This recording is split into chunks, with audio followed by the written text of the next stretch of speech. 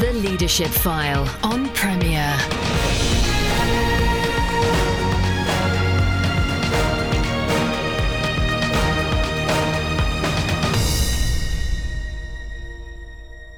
Welcome to the show which helps Christians change the way they lead. I'm Andy Peck. On this show we've often featured leaders sharing news of the start of a church or a charity or an organisation. But it is also the job of the leader to close an organisation if necessary, in consultation with other parties. This week I welcome to the Leadership File Richard Tiplady, former Principal of International Christian College Glasgow, to talk about the leadership challenge he faced in needing to close the institution and the new ministry that emerged. So welcome, Richard, to the Leadership File. Hello, Andy. Thanks for having me again. Good to have you on. We last spoke in 2010, 6 years ago. You'd begun as Principal of International Christian College Glasgow. You were excited about the challenge, but at some point you became aware that the college could not continue. When was that? It was something that came about by stages. I knew that the college was facing challenges before I came up here, so I came into it with my eyes open. But I can still remember writing my first report for the board. I called it my 100-day report. I'd been in the post about that length of time. And even then, I recall saying to them that the challenges the college were facing were pretty substantial, and unless some major changes were made, I could see that it was going to cause substantial problems in the future. That we would need to either grow our income substantially or cut costs, make redundancies in order to survive. That wasn't exactly the sort of thing that a board wants to hear from their new principal No, executive. Yeah. But it was honest. It was honest assessment. And I think the board embraced those challenges fairly early on. Not everybody in the college welcomed that kind of message from the new guy, from the new principal. But obviously, with hindsight, it proved to be true. I could also remember January 2012 was a very significant time for a number of reasons. That was when I first really began to seriously entertain the possibility that the college wasn't just in difficulty, but might actually not survive. That's when I think that realization struck me. It coincided with a particular Bible reading, John 12:24. Jesus says, "A grain of wheat must fall to the ground and die in order to bear fruit. If it doesn't, it remains a single seed. But if it does, it bears fruit 50 or 100-fold." And those two things kind of came together. And that verse was very important then for me in the following months and years. In terms of holding on to as a promise, as a truth, as we faced up to, well, as I suppose what we might now call reality. And it was actually 2 years later, in January 2014, that I finally said to the board, the game is up. I can see no alternative but to close. And at that point, said to them, and I'm not sure what the future holds. It may be that we close and you, the board, simply have to disperse the college's assets. So I didn't know at the time whether there was going to be any definite future. So it was something that came by degrees, but with hindsight, and even a bit of foresight, was the possibility was there from the beginning. It didn't come up overnight. Well, they say the job of the leader is to define reality, and you were doing that for the college, the wider college. But it's when that reality is not a pleasant one, and of course people's jobs at stake, the reputation of a college that has existed for many decades is also at stake. That must be hard. Yes. I mean, it's hard for everybody, I suppose. People do worry about their jobs /careers /ministries. I mean, in any Christian organisation, I think the vast majority, if not all of the people that work in them, are not doing it just because it's a job. It's something that they feel called to, they're passionate about, they tend to work fairly sacrificially in, and therefore there is a sense of loss, a sense of grief, anger, that gets expressed. That has to be expressed in some way, and it tends to be expressed towards you as a leader.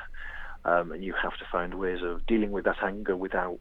You can't retaliate. You can't you can't give it back in any way. It's just one of those things that you have to absorb, help people to express, but accept that there's going to be some blame attached.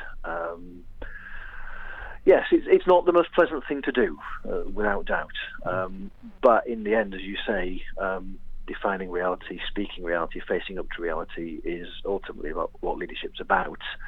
And it isn't all about bright sunny uplands and positive futures. Sometimes it is about saying, this is where we're at. I think what's helpful in all of this, I've mentioned the Bible verse, but again, time and again in the Bible, God's people go through failure, they go through brokenness, they go through periods when they're saying, this can't be the case, Lord, what are you doing?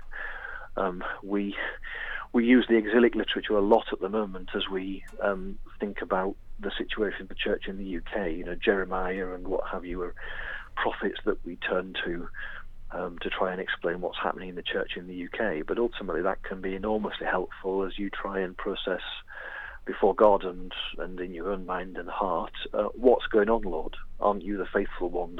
Don't you promise to provide? Well, that's not happening, so what's going on? The great thing is that throughout the Old and New Testament, there are many examples of people crying out to God and saying, what's going on, Lord? We're not the first ones to do this. Had you personally faced anything quite like this before from which you could draw, or were you kind of facing a very new situation yourself? A bit of both, actually.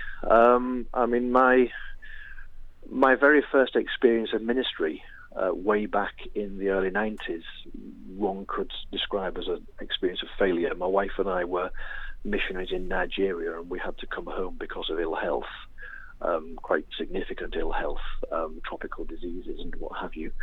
And facing up even early on in life and ministry that plans do not always go as you wish, but God is in it and God is with you, was a very helpful early learning experience in my life.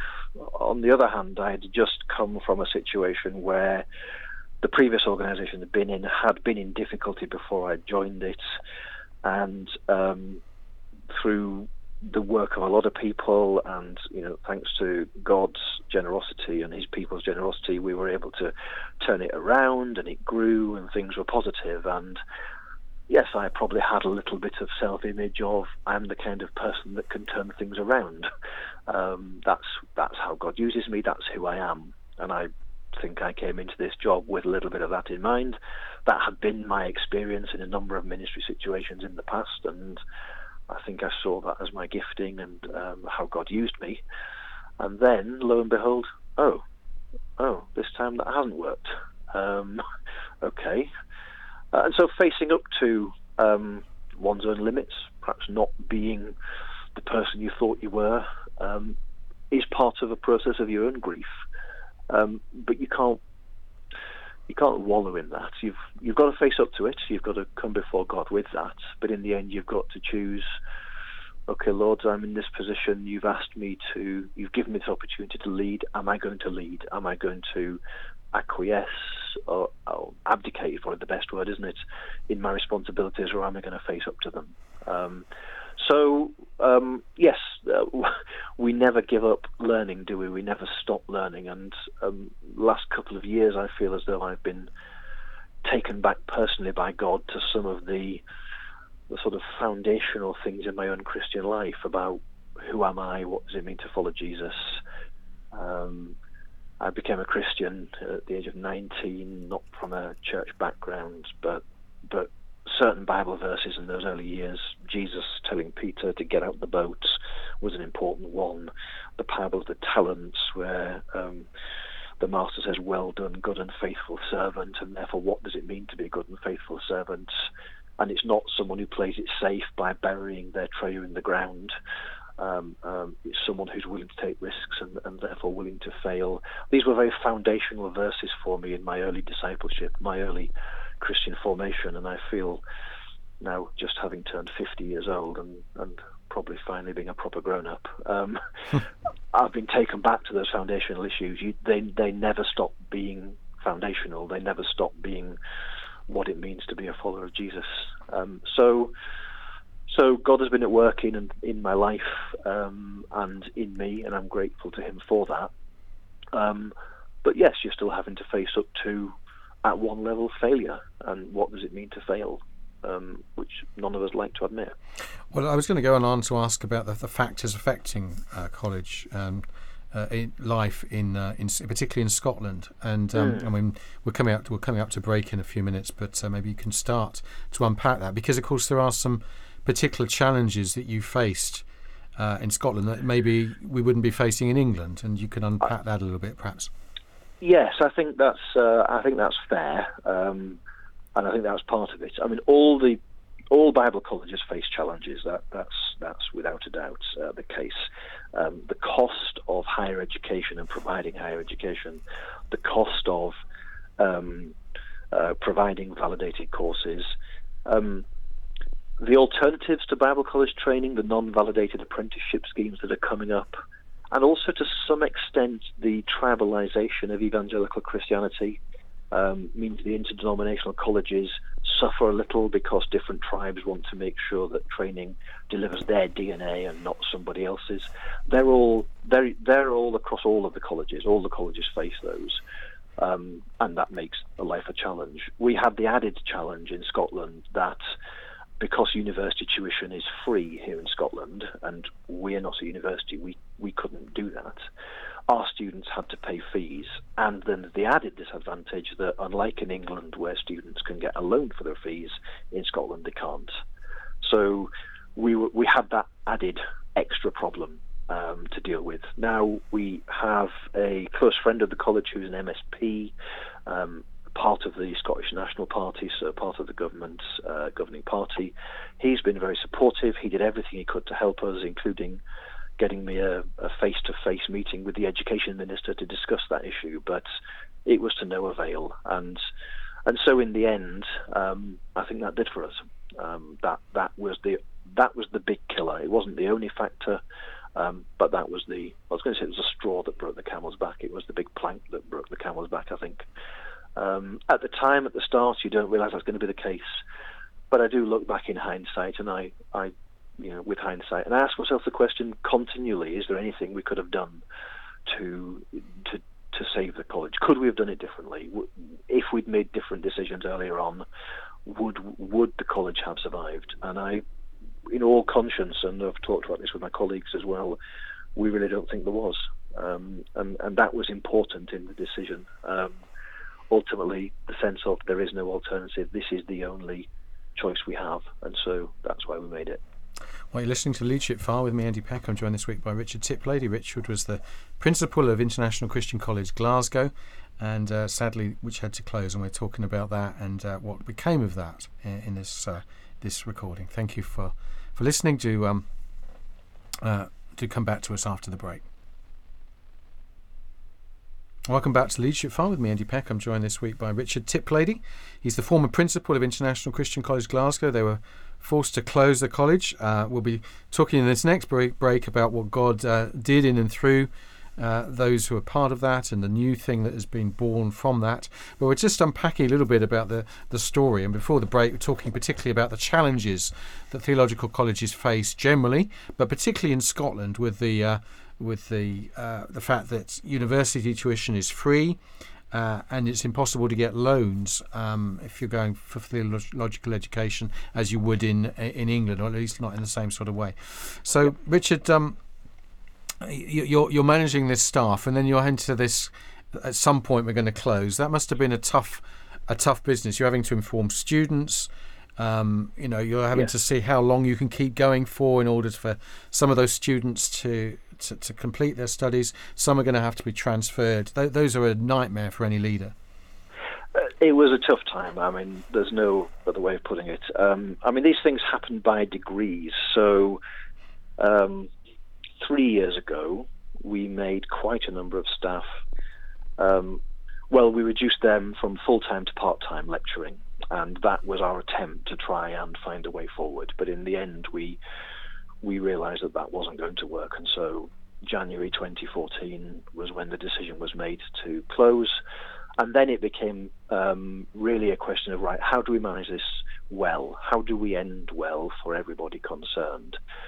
Telling the staff was awful, I'll have to be honest. I can remember calling a staff meeting and sitting in my office praying just before that, praying for strength. And I remember thinking, I wonder if this is what it's like when you're on death row and waiting for the call. I mean, it was awful. There's no other way of putting it. There was upset, there was grief, there was anger, and then the next day we told the students, and there was upset, and there was grief, and there was anger, lots of questions. What we decided was that we had to do what we could to do the best by the students. So we did one more year of tuition for those who could finish their studies in a year. And for everybody else, their education, their training would be better served by being somewhere else anyway, rather than being part of an ever-shrinking college. Let's do one more year. Someone in their final year is going to find it hard to transfer to another institution, whether it's university or college, because they won't necessarily have covered the same courses, and therefore it would unnecessarily lengthen their study. So we felt it was important for them that we did another year. That cost us a lot of money, but it was a moral choice that we made. But for everybody else, it was about helping them to transfer. Now, quite a number moved to the University of Aberdeen, who were our validator, and they were excellent in all of this. Others went to other colleges in Scotland and England. We had a mixed response externally, a fair degree of lament and sympathy from people who, I guess the general tenor was, we knew things were bad, but we didn't think they were this bad. We're very sorry. I had some criticism, some quite snide comments from people. Trying to respond graciously to that where you can is always the challenge, but that's again what you've got to do. But one of the encouragements for me was actually a letter from the Church of Scotland.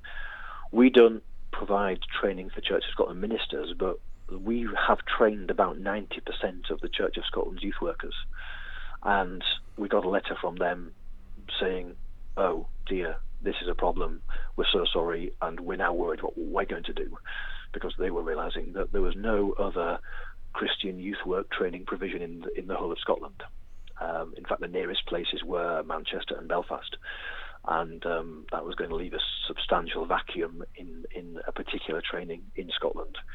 There are other theological colleges, other Bible colleges for people that want to do a general theology degree and train for perhaps local church leadership.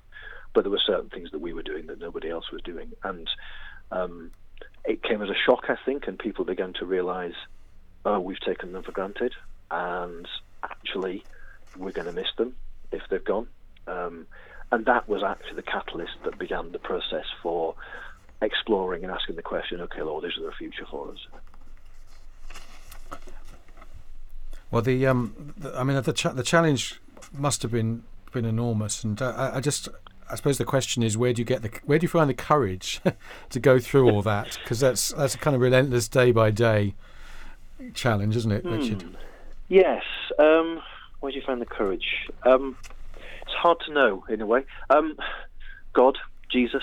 I mean, it's so cliched, isn't it? But it has to, in all of this, you constantly go back to, okay, Lord, where are you?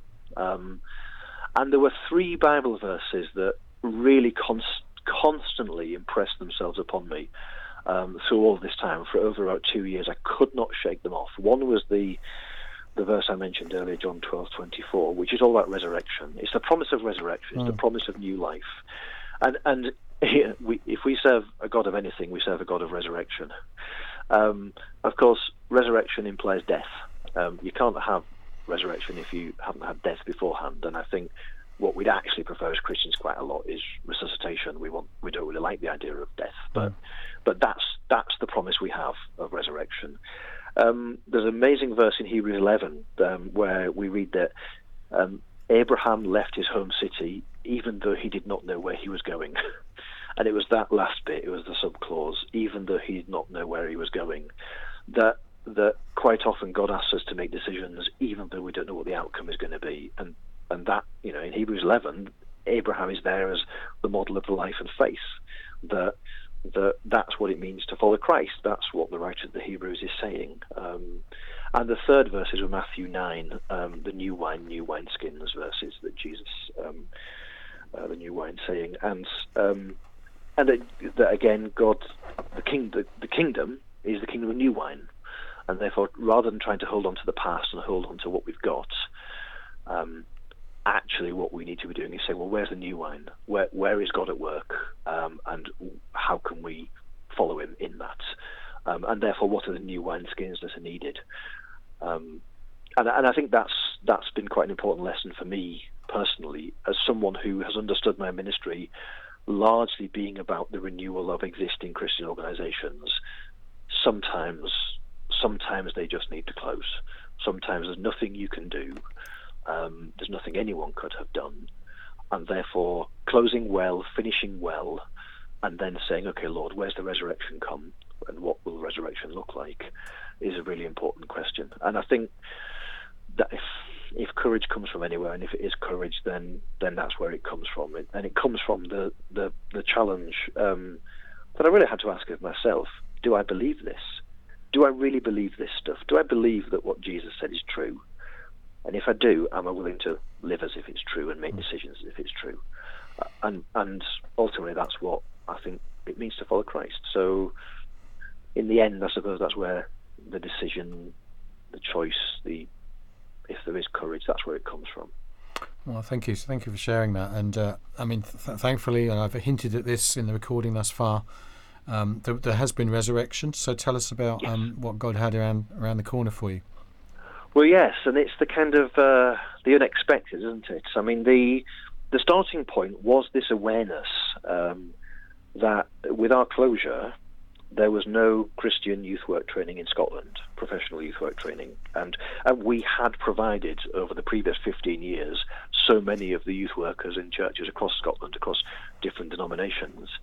Now, we have to be quite careful in assuming that, well, if we don't do it, no one will.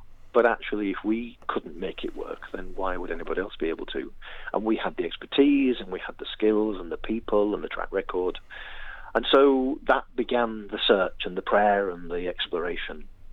Then it was do we call it serendipity? Do we call it providence?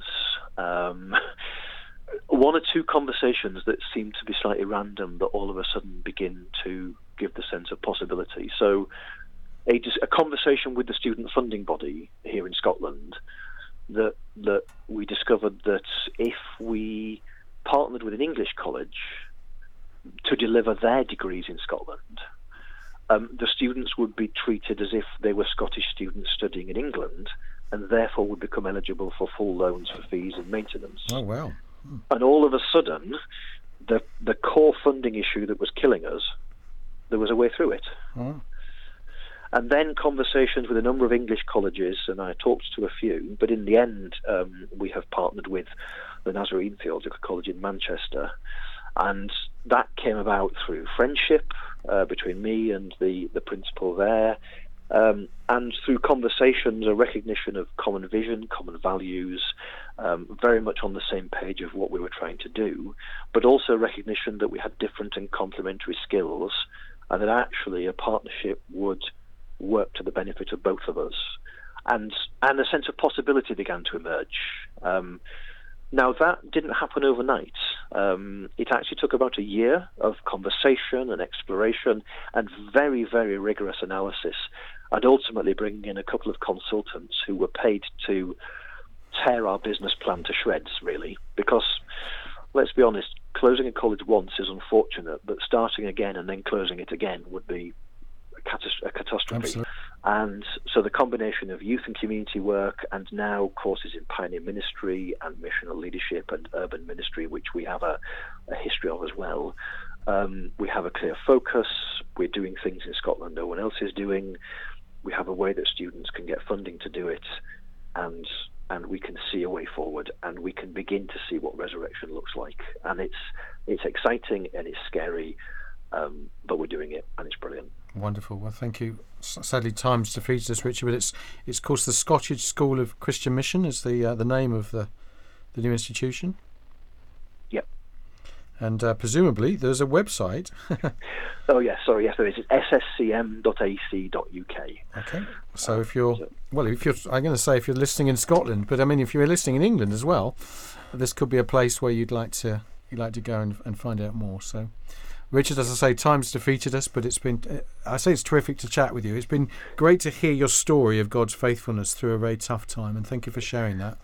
And there'll be listeners listening who are facing similar things. I'm sure they'll have taken comfort and inspiration from your story, so thank you.